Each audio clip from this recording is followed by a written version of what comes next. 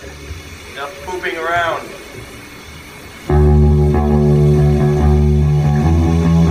Hey. Hi. It's Adam. How are you doing? I'm good, buddy. How are you doing? I'm pretty great. Go. Okay. It's eating through the veins.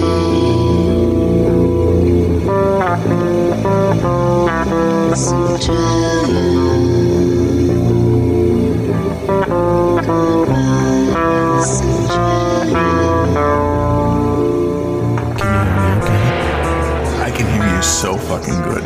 Good. It's unfucking believable. It's like you're whispering right into my ear. The clarity is just phenomenal. Fuck. Oh, you really put the emphasis on that F. I liked it. It's when you know that shit is real. Just dialing in some things. How's that? That might be even better now. I don't know if I can really tell a difference, but it's still excellent. It's just for the listener then. Without any further ado,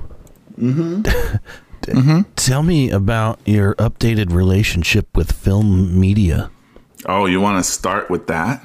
Yeah, well, do you not? Let's All start right, with how that. about No, horoscopes? let's start with that. No, it's good. Let's start with that. You sure? I don't want to, You're in charge, man.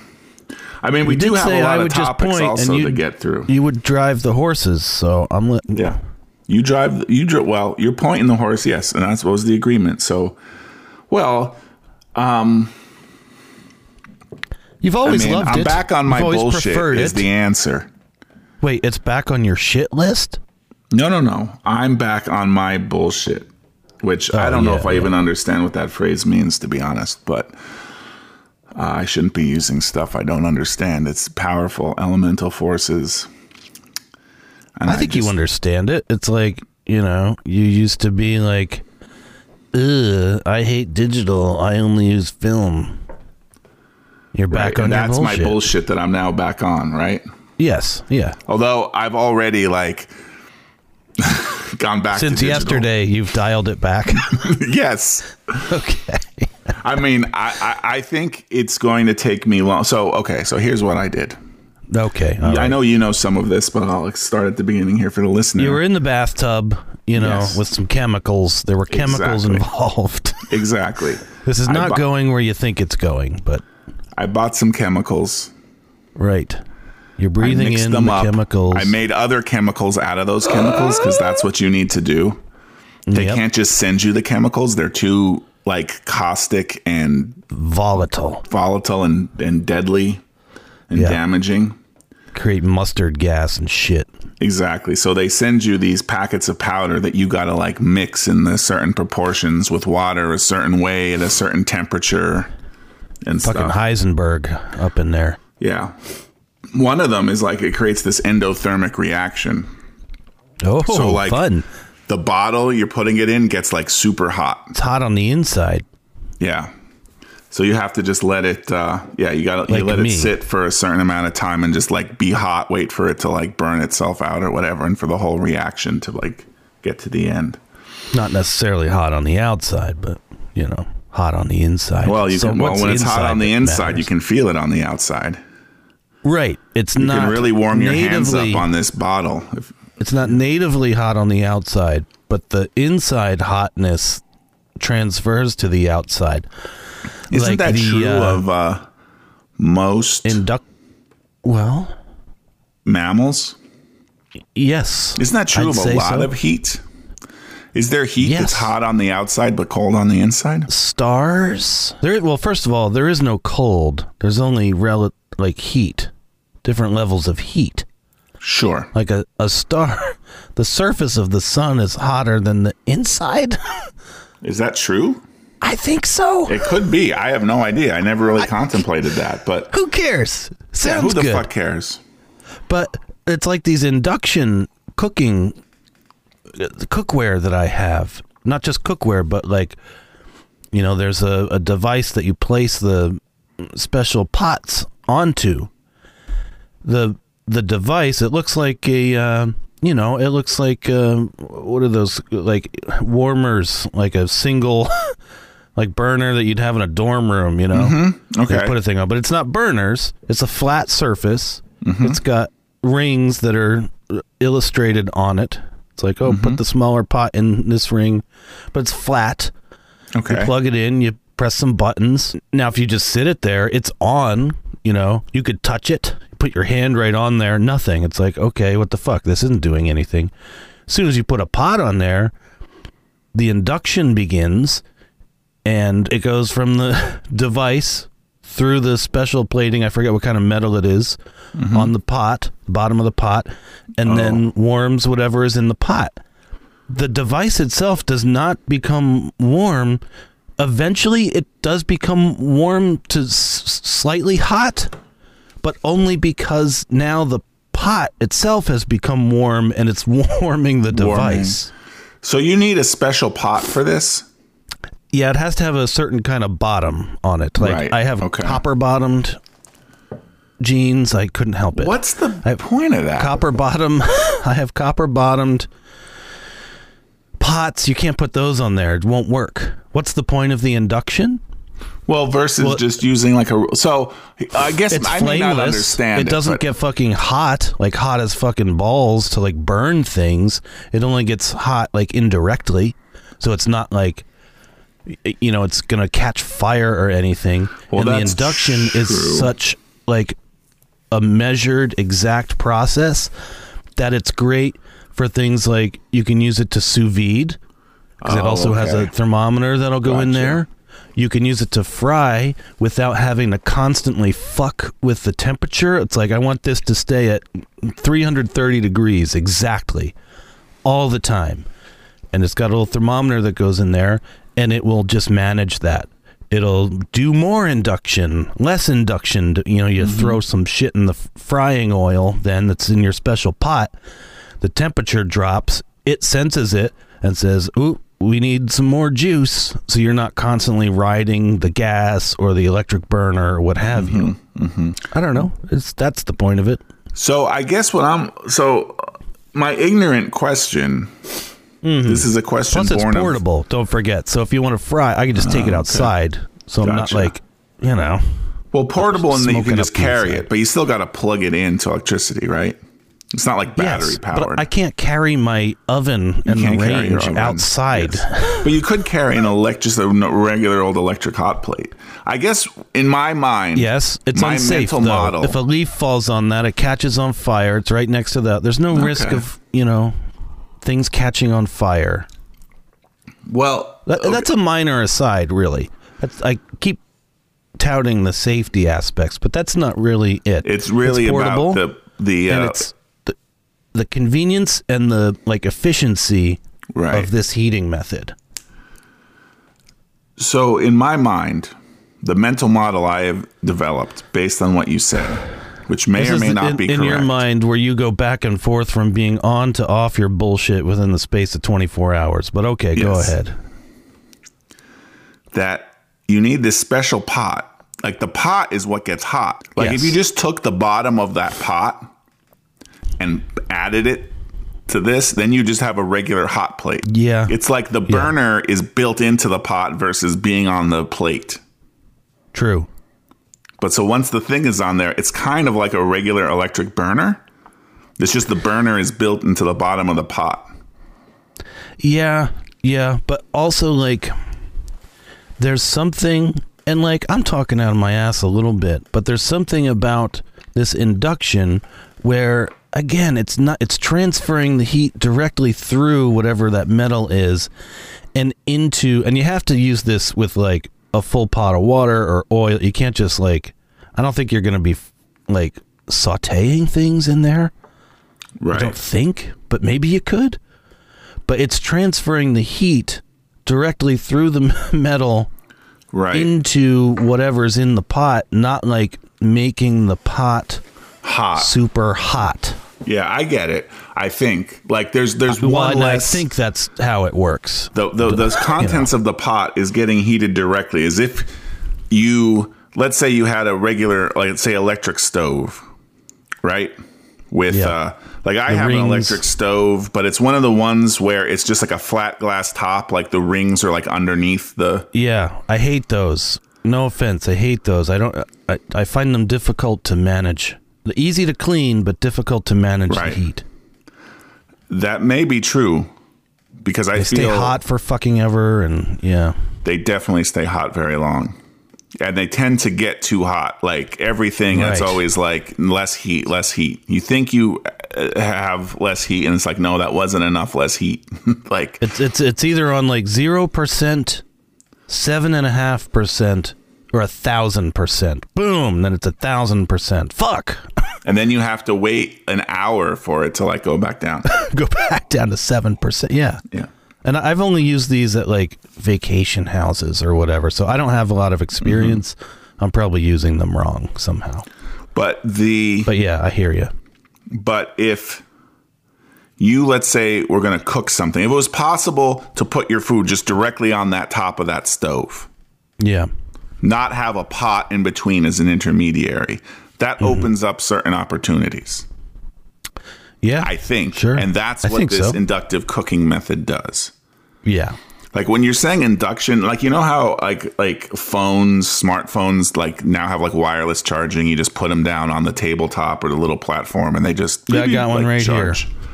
Yeah. That's where I charge my phone. It's right next to my mouse. I just put it there. That is called inductive charging. So I'm imagining this is a similar thing. Like that hot pan you have is just like one of those chargers. And it's somehow sending this electricity, this current into this piece of metal you put on it, and it's getting hot. Right. So like the heat, yes. So there's no intermediary, I guess, is what you said, and it's what I'm saying. And I guess there are advantages to that, I would imagine. There is an intermediary. It's just that the intermediary is as invisible as you can get it, I guess. Mm-hmm. Because the bottom of the pot is still an intermediary between the heat and the food, but it's as close as you can get to like applying flame directly to your food without applying flame directly to your food. Mm-hmm. Maybe. Yeah. Endothermic. Maybe. Maybe not. I don't know. Endothermic. But anyway. Well, back to the endothermite. Yeah. Endothermite. That's it. Anyway, yes. So I'm shooting. Good album name. Medium format, 6x9 medium format. Loading in the tank, doing the film developing. And it's fun. And I've had some good results. Some good results, technically.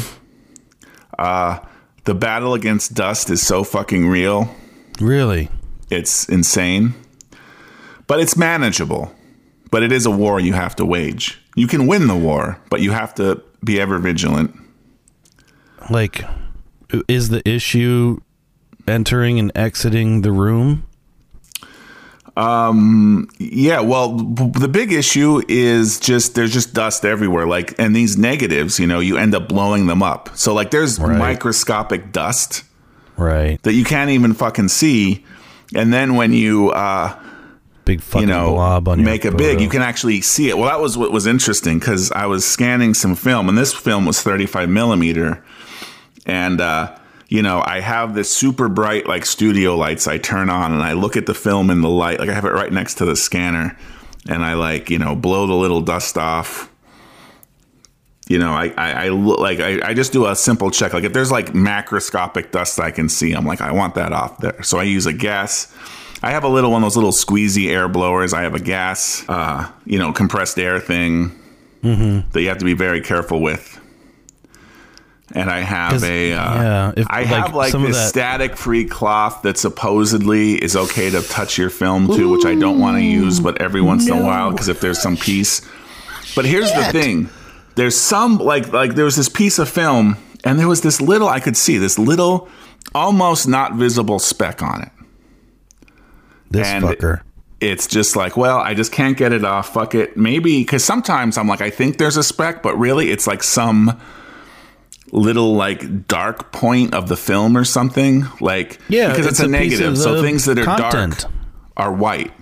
It's a point of light. Yes, it's actually a piece of content, but like it's so extreme. Like I'm like, oh, like I think it's a piece of dust, right? So there's this piece of dust that's not coming. I'm just like, well, fuck it. Maybe it's in the actual picture, or it's like the negative. Get out your Swiss Army knife. Something. You start scraping it. Right. It's just not coming off. So I just put it on the scanner. I'm like, well, let me just scan with this and just see what happens. And it's funny because it's this little speck, almost barely not visible.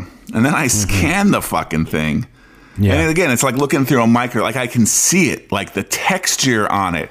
And it's like long and it curls and it's like frayed on an, like it's crazy. You know what I mean? It's like here's this giant fucking thing on this guy's forehead. On the negative, it's you can barely fucking see it. You know what I mean? It's not a hair. A hair would be right. No, it's an actual hair, but it's not in the picture. It's like it's some piece of shit from the air that like got on this negative. Oh my god! So it wasn't. No matter what, it wasn't no matter content though. Because I don't have a professional like room that's like positive pressure air where it's like one of these things you dress in little. Yeah. Like when you see people building the space telescope and shit. Like. Mm-hmm. I'm just doing this in my fucking home. Right. So anything that I do the film and then scan, if I'm like, okay, I want this, like, most of the pictures just like, well, I don't fucking care about that figure. But it's like, okay, this one I actually want to like print it. I want it to, I like it. You got to spend some time going in Photoshop or Lightroom and just like healing the dust. Wow. At least like the most visible dust. There's places where it's like, okay, I zoomed in 400% and I can see the dust. But like when I print this at like 13 inches by 19 inches, which is where I typically print, it's like, well, actually it's 12 by 18. The paper's 13 by 19, but the photo itself is 12 inches by 18 inches. Yeah, you don't go all the way out to the edges. Right. If you do a half-inch margin, you still have that 2:3 aspect ratio, which is like the standard 35 millimeter aspect ratio, which I kind of tend to enjoy using just because it's what I'm used to. But anyway, yes. So there's always, you got to look for the stuff that's or sometimes on like the monitor, you think you got it and then you print and you're like, oh, I can see something here. Let me go back and like heal that and like reprint it. I'm surprised that you can abide such a thing as going into Photoshop and healing things like that, because it seems like you would think that's impure. No, I'm not about purity in any way. Okay, despite what you may have heard about me. Doesn't surprise me.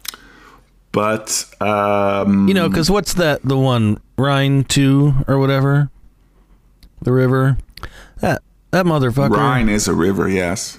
That motherfucker went in there and was removing buildings and shit. Like, he didn't care. You know the photo I'm talking about, right? It's the river, the banks are grass, it's these like horizontal layers. There's a running path sort of in the foreground, gray sky. Come on.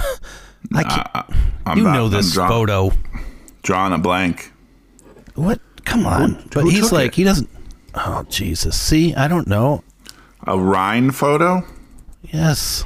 I'm going to Google it right now. God. We're getting into this business. Yeah. Rhine photo. Rhine 2, photographed by Andreas Gursky. Okay. Yeah, Gursky. Fucking Gursky. I see. You know this photo, don't you? I actually, embarrassed to say, I do not know this photo. You've never seen this photo? It's fucking crazy looking. Are you looking at it? I am. It's a great fucking photo. Right. But like, he photoshopped out buildings in the background and shit, and then theoretically used like the clone stamp tool and drew the clouds back in, and like was removing stuff in the foreground. And it's like, well, is this an illustration or a photo? Well, what does it matter? I don't think it. Well, I think it only matters if it's considered like reportage. If it's photojournalism, you can't do that shit. I would agree. But this isn't photojournalism. It's just he's making a piece of art to put on a wall and sell. So, I mean, before photography, people just fucking painted with a brush. It was all fake. So, like, what's the difference? It's art. Look at this fucking photo, though. Something about it. It's like, initially, it's like, okay, but it'll stick with you. You'll think about it again It later. is really fucking nice. Like, I don't even know if it's nice, but like it's beautiful. It's so it's something. It's haunting almost. It is so successful in its simplicity. Yes, and its starkness. Mm-hmm. And also that river, just the way that river fucking looks is insane. Like, that's not how a river looks. It looks like a canal almost, you know? Mm-hmm. Like, what the fuck? Anyway, he did shit tons of touch up to this kind of thing. I'm just, and maybe I shouldn't be surprised. I'm just surprised that you embrace that. It's like, no, man, this is the way I took the photo. I'm not going to cheat or something. No, I don't work that way. I definitely make edits. I clone and I heal things. Great. A lot. I support it. Yeah. Yes. I mean, I think with scanning film, you have to heal. There's no other way. Like, it's impossible unless you're in a very special facility. Right. And once you leave that facility, well, you're back to healing, Right. I don't have a problem with it. I don't know. For some reason, I figured you'd be some kind of purist about it, or no, fuck it, dust and life, man. Now, you do have to be careful of. What I have to be careful of is when I have a negative. So you've asked me a couple times about prints, and I haven't gotten into the weeds. But like, I'm not making chromogenic prints. I'm not making darkroom prints. Okay. I'm just developing the film. Okay. Then scanning it, and then once it's scanned in digital, I'm then going on with digital workflow from that point on. Okay, gotcha. And then at the end, it does print using a printer. A photo printer. At some point, you got to fucking print it, but you're not doing, right. It starts as a piece of material of film. It ends as a piece of material of print, but there is that digital intermediary step. Right. You're not going directly, just developing it in the little bin and, oop, there's my print. Yeah. And with color, I don't even fucking know how to do that. Right, Jesus. I don't know if that's even possible. I mean... Good point. I've always heard, so growing up... Somebody does it. I've always heard that it's impossible to do film like on your own. It has to be done like in a lab with like special machines. You can't just like with black and white, which is what I was used to doing in the darkroom, get some chemicals, some paper, do some stuff. It's kind of straightforward. And I think maybe what people meant was, and I should probably fucking know this, but they're referring to printing color photography in like the pre-computer age, not necessarily developing the film. Although that is another technological thing. So you mentioned sous vide before. Yeah. Is that a relatively new thing like that, like electric sous vide cooker? Yes, I'd say so. It feels like it's a new invention to me. Well, it's not. It's new for like the home chef for sure. That's newish. What I mean. Yeah. Like restaurants had a technological breakthrough with that, or so because those devices let you develop color film at home. It would be kind of difficult because the temperature of your chemicals are so important. Right. So I have one of those things. I have a giant Tupperware, fill it with water, put that thing in, get the water to 104 degrees. Beautiful. The chemicals need to be 102 degrees. But I go to 104 because I take the chemicals out and then fuck with them for they say make it 2 degrees hotter if you're not going to have a controlled bath the entire time. But you are having a controlled bath the entire time, aren't you? Well, so these jugs of so I put the sous vide thing in the water. Then I put the jugs of chemicals in the water, liquid chemicals. Get them to 102. Get them to the temperature I need. Then I take the jugs of chemicals out of the water because I need to use the jugs. I pour it into the developing tank that also has the film. Do all the agitations and blah, blah, blah stuff you got to do, inversions, take it out, And, you need to, for example, if it's like the Blix stage, you need to go 8.5 minutes. So the idea is it would cool down over that time, I guess. Right. I don't know. I'm just following the fucking instructions. But anyway, bottom line is it works pretty well. I'm pretty... It's How no would you be hard... Other than the chemical, that if you have to control the chemical, it's really that different than doing black and white. How would you be doing this without that sous vide stick in there. You'd just be like You'd run not boiling bath water with a thermometer and try to get the right temperature and monitor but it. It wouldn't maintain that temperature. I guess add more hot water when it starts going down. Be quick. Well, I You'd think be that's taking some why out and they generally did not do color developing at home. right. Like you were only in a lab with equipment that did this. You know what I mean? Specialized that's equipment, like crazy. you said. Like the professional chef might have had a sous vide setup. Similar thing. Oh, for sure. The professional darkroom would have some kind of a setup to control the temperature, but Yeah, at because home think about that was it, out man. of reach. You order like a big, thick, like 4-inch thick piece of like prime rib or something at a restaurant, and it's perfectly medium rare, edge to edge, and they set it on your table within like 15 minutes, and it's perfect every time. How the fuck were they doing that, you know? Right. Well, they were doing that by fucking sous videing that shit till it's perfectly medium rare, and then when you order it, they take that perfectly medium rare piece of meat, they throw it on their like 1,000 degree grill for a minute aside, because you also can't get shit to go that hot in your own kitchen, right. and then it's ready to go. And it's like, holy shit, how'd they do that? It's because they were able to maintain that beef. You could have it in there for, you know, all day, just ready to go. Yeah. Fire it on the grill just to sear it on the outside, and then flop it onto your plate. There you go. It's like, how do they do it? Well, that's how. They just didn't want anybody to know about it. We know now, motherfuckers. The technology has now, so it's kind of interesting. So now you can do your sous vide at home, and we can cook cook some prints, some color film at home as well. Color film, man. Crazy. Yeah, I've never done color film myself. I've only ever sent color film off to a lab. This was my first time doing it. I was a little apprehensive, but I do like it. Yeah, you I can shoot refused some big ass medium format. You refuse to share anything. You're being very coy about it all. I am being coy. Well, none of the film directed at home photos, I think. Yeah, I don't know. You're still being coy. Listen to you. Well, pretty much at this point, I'm still in the fucking around with the chemistry phase, just trying to get the thing down, which I think I've done.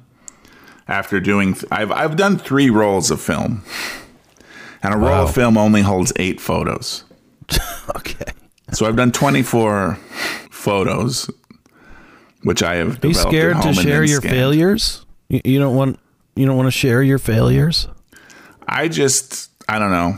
No, I don't think they're failures either. They're just what they are. But the fuck is your problem? I don't know. I just don't think there's anything that interesting. But yet. But now, see, this is where things get more fucked up, because now I'm like, well, I need a different camera. Okay. Because if I'm gonna start shooting this medium format all the time, like my camera that I currently use. Well, the one I used to use broke on me. So now I have another one, but it's a fixed lens and it's very wide. So it's good for certain things, but it's not good for everything. I can only get I can only focus up to 1 meter away. Like I can't get closer than a meter to my subject, and it's a wide shot. So it's not perfect, and focusing it is very fucking hard. All right. It's a rangefinder focusing system. This is a Fuji 6x9, the GS, the wide version of the Fuji 6x9 Mark II that I'm using. Just if anyone out there fucking cares. But it uses a rangefinder focusing system, which I don't know if you've ever used. I don't think so. But in essence, you look through, like you don't look through the lens. You're just looking through like kind of the side of a camera, right? Like there's like a lens that takes the photo, but then there's this other like kind of window on the side you look through. Yeah. So you're not looking directly through the lens. I get it. I got a camera that operates that way. But it has a little circle when you look through there in the center. This little slightly illuminated circle. And as you turn the lens, like what's in that circle right? moves away. Okay. Like you need that circle to like when that circle like perfectly matches up with what you're looking at. I know that's hard. It's hard to really describe. No, I have one that works that same way. Okay. There you go. I've used that before. So, okay. I forgot it was called rangefinder, but yeah. Yeah. Because it just you can use rangefinders and other things. Like I have just a separate rangefinder somewhere. Like you can just use it to like look through and just determine the distance to something, right? Right. Like if you're dropping mortars on the enemy, you're probably using a rangefinder. It's like tick, tick, tick, tick, Yes, exactly. The angle thing goes up a little bit. Yes. So this lets you know, if you're in focus, right? In essence, it says, you are exactly 1.375 meters from your subject, right? Like it knows that, like as you turn the ring. Anyway. Yeah. Yep. I find it I don't know that that's difficult. It's different, but it's kind of like here's really satisfying when you get it right in focus because you can tell. It's like, oh shit, yeah, nailed it. I'm not saying that all rangefinders are difficult, but this one is because the light is the little window is the little circle is so fucking small and dim. Is dim if you're not looking through the rangefinder like perfectly at the right angle. Like it's like it's just a very hard to use, and lots of people have complained about this too. Like, what's the fuck with this rangefinder? Like it's so fucking hard. And so I'm constantly like missing focus. Ugh. I wouldn't say constantly, but it definitely happens. So that's an annoying thing too. And I'm more comfortable with the like through the lens. This could be my opportunity to just finally break down, stop shitting around, and just get like a beautiful Hasselblad. There you go. There you go. But featured prominently in the novel The Girl with the Dragon Tattoo. Oh, really? Yeah. I have not read that, although I did see both versions of the movie and enjoyed both versions. Yeah, me too. I don't remember the Hasselblad being a major plot point or anything. Yeah, I don't either. But yeah, in the novel, it is. I mean, kind of fun just to read it for that. Yeah. I know you don't read, but whatever. Yeah, fuck that. Yeah. Anyway, so I got all this. Well, yeah, I don't know. So even though I went through, I'm happy I did all this. So it's not in the back of my mind anymore. I could be developing film at home. But I don't know how much I'm going to keep doing this. Sounds like a lot of work. It's a lot of fucking work. And I don't know if in the end of the day. So part of this is I'm doing this 2-month critique workshop right now on my photography. And I wanted to do film for it, but like it's too fast paced. Like I can't be shooting film and sending it out. Like if there was a local lab here, I could drive and like pick it up in a day or two. Like that'd be different. But like I have to send this shit out through the mail, then wait for it to get processed, get the results. Like it's just too slow. Like if I shoot some stuff, it's going to be like a whole week until I can see it. And that's not long enough. That's too long. I mean, for what I'm doing now. So that's why I was like, but I really want to do film for this. So that's why I tried this. I should have got started earlier, but I didn't. But I'm still like, yeah, this is too much. Like this class is too fast paced for me to be fucking with this right now. Let's fire up the laptop and see when the deadline is. Yesterday. Exactly. So I'm kind of like, well, I'm doing digital again right now, although I have some medium format. Plus, I just think I'm going to have to like put my exploration with film on hold a little bit until after this, maybe, because it's too much to do at once. Like I'm working on too many aspects all at once. Yeah. You got to eliminate, because the class isn't like you must use film, right? No, that's definitely not a part not. of it. This is photography. Can you use your iPhone for it if you want to? You can totally use your iPhone. One person is. So yeah. You're adding hurdles here that are unnecessary. 100%. Yeah, that's 100% true. Yeah. I will say this. I was, since part of this also, I bought a film scanner, which I have not had before, which I've always wanted to have for various reasons. Yeah. And so I'm like scanning some old, black and white film and stuff I've done in the past. And it does look fucking amazing. I'm kind of like, you know what am I doing? Like, just go back to my roots, 35 millimeter black and white. There is something so magical about it. Yeah. I'm cursed with too many options, That classic is curse. fucking true right there. But I want to do it all. Like, I love the, large format, color, sumptuous look, the, seduction of the 35 mil grainy black and white photo. Like, it's just so much great stuff. I just want to do it all. I just want to have it all. Yeah. But as we all know, you can't have it all. You can't have it all. And I'm trying to make peace with that. It's an imperfect comparison, but the excuse for not making movies used to be we didn't have the right gear. Mm-hmm. And I spent years and years acquiring everything I needed, from the grip to the lighting, all of the sound shit, all of it.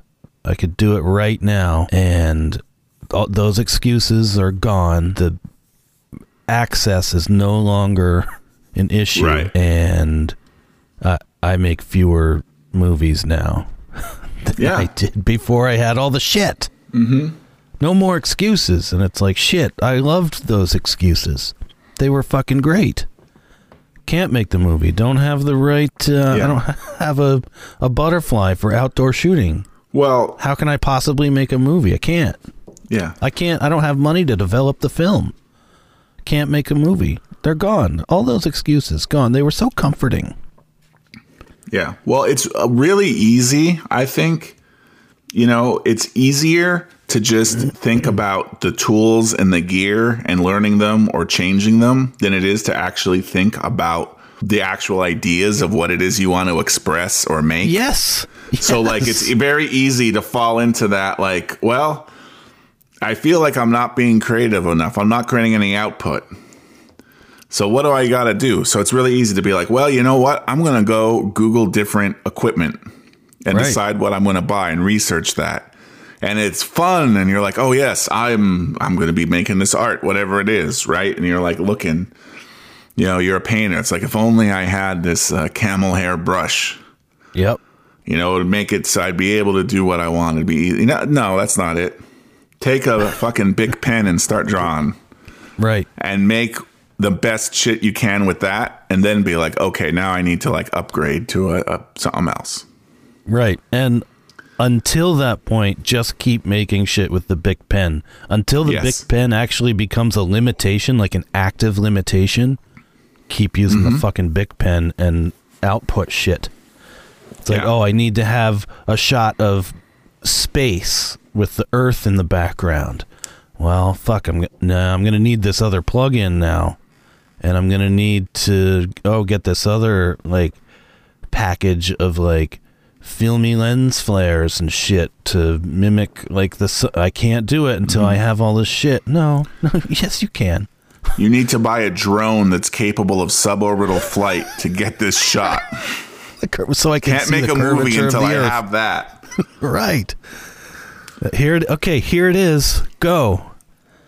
Well, I've been working on this movie for 10 years, Brad. It's finally happening, though. For real? Yeah. Oh, that's awesome. Yes, it's happening. Yep. I've made progress. Actual, tangible progress. That's beautiful. I'm so happy to hear it. I'm going to say, what's today? Well, okay, and I'm not going to say, but I'm going to say I'm going to finish this by...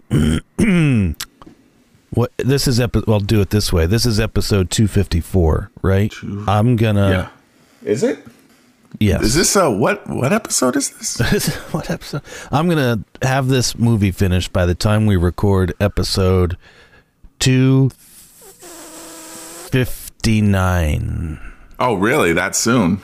Yes. How does Now, that granted, sound? we aren't known. I mean, this could be one of these like self-fulfilling prophecies. Like, Yeah, we need to I'm gonna take wait. 6 months off from recording so I can finish the movie. Don't have time to, and then it like Right. kind of builds on itself. But Right. But, I'm going to try not to be intentional about sabotaging it like that. right. If it happens, it happens. But no. Well, that's in very theory, exciting.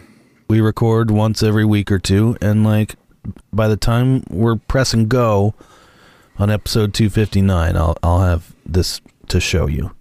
That's awesome. Yeah. Anything else you'd like to share about the film? I feel like I know nothing about this. Is that correct? I don't know. I mean, I shot this. I shot it over a day or two, just around my house. Oh, so you already shot stars. the film 10 years ago. It's all 10 shot. years ago. Gotcha. Okay. Yes. Fucking 10 years ago. And I'm not exaggerating. 10 years ago. In like a couple of months, it'll be 10 years. Okay. But yeah, it stars my mommy. You might know her. Her name's Gigi. Okay. And my daughter, you might know her. Her name is Jules. Yeah, a much younger Jules. Much younger Jules, yes. Yeah, borderline unrecognizable due to her smallness. And it's kind of a, maybe a little kind of a campy sci-fi horror. Awesome. Does any of this ring a bell to you? Nope. Cool. Then great. You're going in relatively, pure here. Yeah, I can't wait to see it. Completely unspoiled, man. Like Jackie Treehorn's pad. So yeah, episode 259. I'm gonna have this. I'm marking it, dude. Okay. Well, now that I realize you already shot it, that seems much more doable. Yeah. Oh yeah. Yeah. The shooting was really nothing. I thought It was you a were day and a still in half. like the storyboard phase or something. No, Jesus, no. All right. That's the hardest part, really. Oh yeah, for You know, sure. it's the ideas. It's like, make us a graphics package for this show. And you open up After Effects, and then there's the blank screen. And it's like, we need to have like an open for this show. But whereas if somebody's like, okay, we want an open, we want it to have a bunch of little icons of like, we'll say, for instance, the history of flight, So let's have like a sequence of airplanes from the Wright brothers up through the X1 up to current day with all this high-tech shit. Oh, okay. And just show it as like sort of a timeline. It goes from black and white to color, and then, beautiful photography, modern type photography of planes.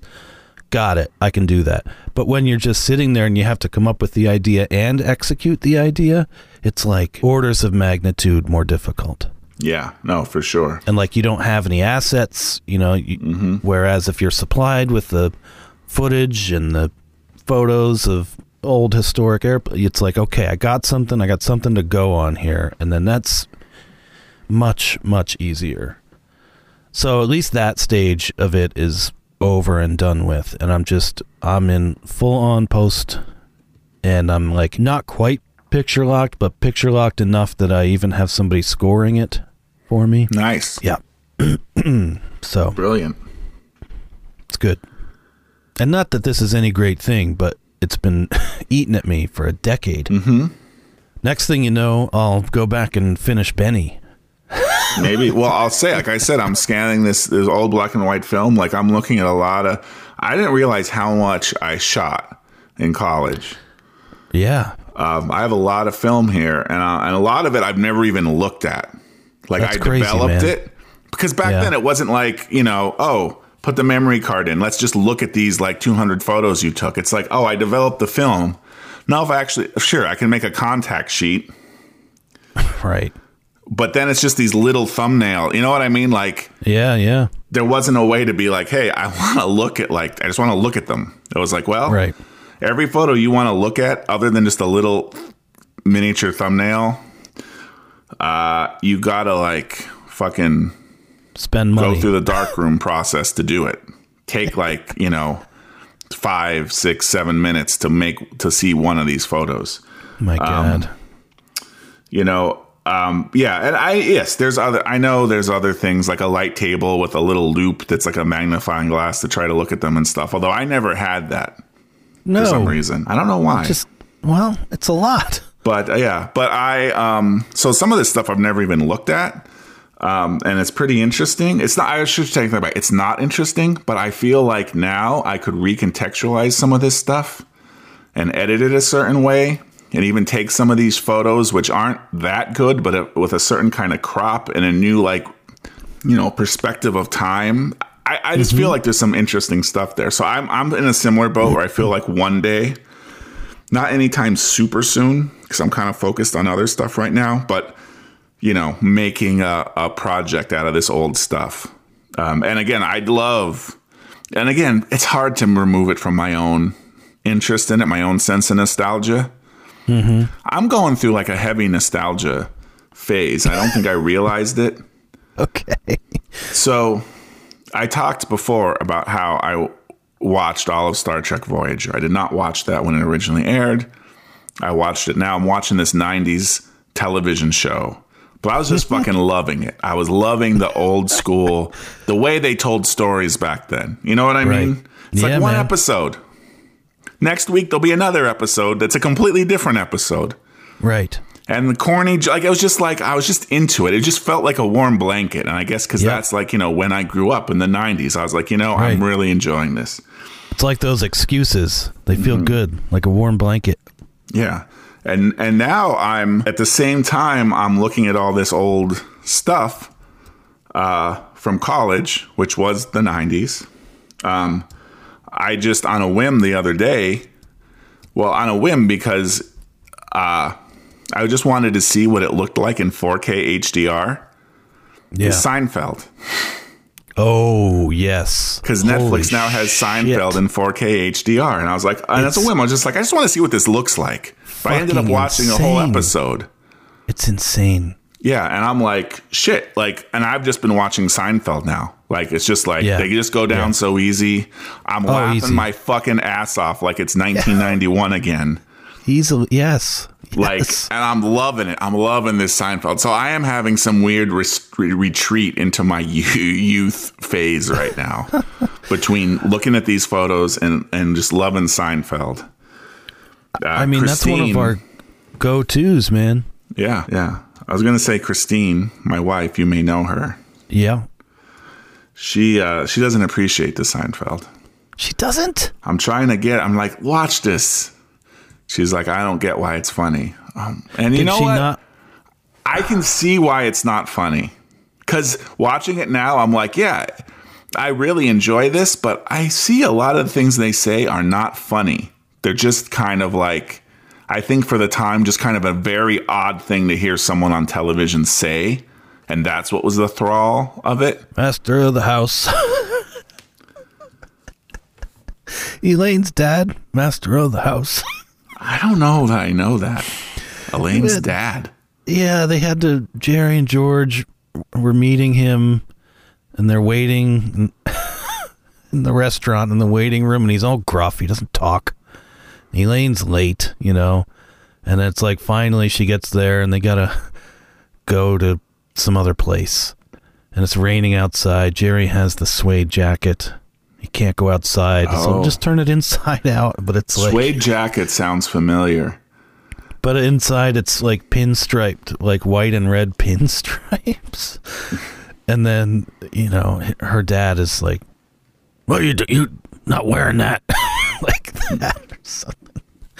Oh, he ruins his suede jacket and he has to give it whatever. But George is like singing this Master of the House. It's like a show tune or something. Okay. And her dad's getting all pissed at him, but then, at the end, like, they show a cutaway of him in the car, and he's just singing, Master of the House. That's again, pretty great. Maybe it's not funny, but I think it's fucking hilarious. Yeah, no, that is funny. That's very much Seinfeld humor that I love. Now, she didn't watch it back in the day, I guess? No, she didn't. So she's got no nostalgia for it. Maybe that's the problem. I think that's part of the problem. But Jules didn't watch it back in the day, and she fucking eats it up. Yeah, but she watched it when she was young enough to maybe somehow form those connections in her brain. Her mind was still plastic enough to take it in. I don't know. Yeah, maybe so. But I didn't. That episode could have been, because I think the last couple seasons of Seinfeld I did not watch, or I watched very intermittently because, again, I was in college at that time. You know, it just wasn't the priority to be like watching appointment television on Thursday nights. You know, I haven't seen all of these. I think there's still some I haven't seen, which is great. Well, I started watching in season 3, just watching now. I kind of skipped season 1 and 2 because I know season 1 is very weird. It's like a 6-episode. It was like it was almost a different format. You know what I mean? Like they did it was season. It came out in the summer. I watched it when it came out, and I was telling everybody. By everybody, I mean my dad and my stepmom. Like, you gotta watch this. This is hilarious. I don't think they were too into it at the time. Eventually, they got into it, but it promotes recreational sex. It's no good. No, it's no good. Here, look, 10 seconds. Here it is. Elaine's dad song. The jacket. Yeah. Les Miserables. Les Miserables. Okay. It's from Les Miserables. It's only 10 seconds. Just give it a peek. I'll give it a peek. Maybe it'll jar a memory. Because some of these episodes, it's weird. Like, I remember some of it so clearly, and other parts I don't remember. Yeah. And it's weird. It's like, because all those plots are so interconnected, it's like, how can I remember one part and not the other? Right. You know, not the main, like, inciting element that sets off the 4 characters in this story that keeps it together, but, like, I remember everyone's individual story, but not that it was all interconnected based on this one thing. Like, it's kind of weird how memory works. Last night I was watching it, and for some reason, I don't know how, but, like, I remembered, like, for about, like, 2 or 3 lines, and I never would have guessed. I did not realize I knew this in here. I wasn't even sure, like, what happens in this episode, but all of a sudden, this little banter back and forth between Jerry and Kramer, I was like saying it. It was like a brain explosion. I was like, oh my God. Like I knew I was saying their lines like right before they'd say, like, I knew about, like, for about 10 seconds, I was like, I knew it word for word somewhere in my brain. It's so weird the way memory can do shit. And that would have just been rattling around in there, and it never would have come to the surface, never would have bubbled up. Yep. That's why it's still rattling around in there. It hasn't been corrupted by, like, ever being accessed again somehow. Right. It hasn't. It's not a copy of a copy of a copy. Yeah. There's some. Speaking of, like, things that may not have ever bubbled up to the surface again, when Joss Whedon and I were in 8th grade, there was, you know, the yearly talent show, the variety show, whatever. And you could, you know, you want to do something? You want to perform? You want to play the piano? What do you want to do? The cheerleader's going to do, like, a little cheer or whatever. Joss Whedon and I were like, you know what? Let's do a Laurel, Abbott, and Costello routine. Okay. Right? Let's do Who's on First. That'll be great. And we did. It was fine. You know, we pulled it off. It was all right. People laughed. It's a good time. We didn't really understand much of the baseball terminology, but we got the humor more or less.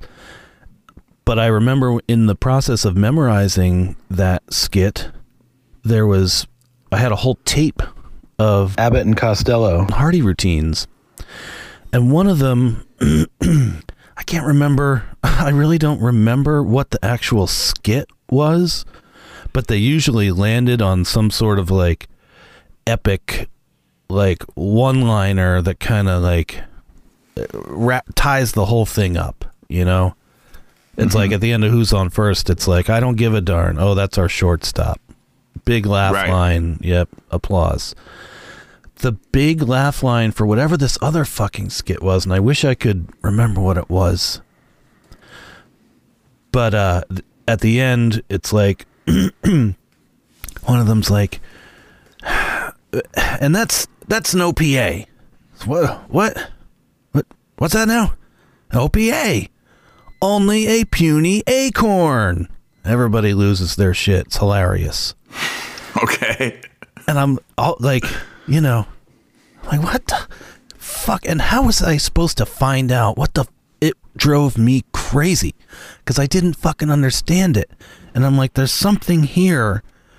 And I just was reading about scarcity, especially during World War II.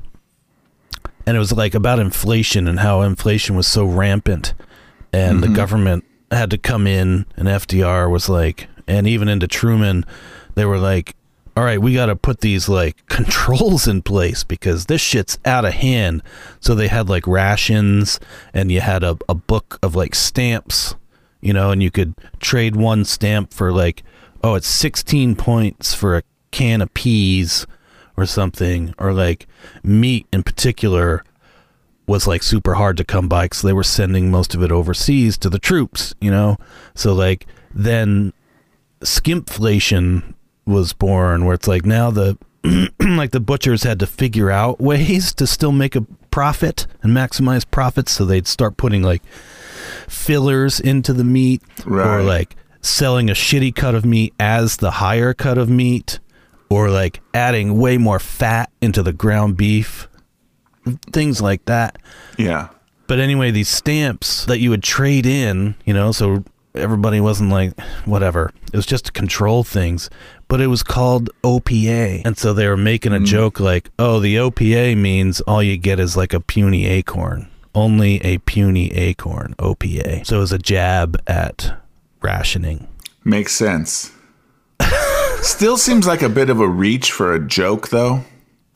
Well, I mean, when you're dealing with this day to day for years on end, like stamps and rations, like people were losing their minds over this. Like furious. So it was ingrained. Sure. Well, I guess what I meant was not that it's not a good idea for a joke or people wouldn't appreciate it, but if the joke is, let's take OPA and say it stands for something that's expressing our frustrations with all of this. Yeah. You think they could have done better? I think only a puny acorn isn't that funny. But again, at the time, I know it killed. I mean, who am I to critique Laurel Abbott and Costello? Yeah, who are you? Come on. Maybe there was something else to the acorn part of it, but only a puckered asshole. Abbott and Costello not going blue. Yeah, no. But just even finally understanding the OPA part was so like, yeah, it's great cathartic when that stuff comes around. Because this has been quite some time now, 30-something years. And I'm just reading this fucking whatever, Atlantic or Vox article or whatever the fuck it is. And it's like, there it is, of all the places, of all the gin joints. And now I can finally, you know, cross that one off the list. I can close the book on that one. Felt good. We got a whole laundry list of other topics here, but... yeah, I think we'll have to save that for next time. We're running a little long. Yeah, we'll talk about, you know, if we want to tease it up, we can talk about horoscopes next time. Yeah, sounds good. Horoscopes and a lot of other great topics. Yep. All right. Well, fun. Right. Good ep, Ad. Great ep, brah.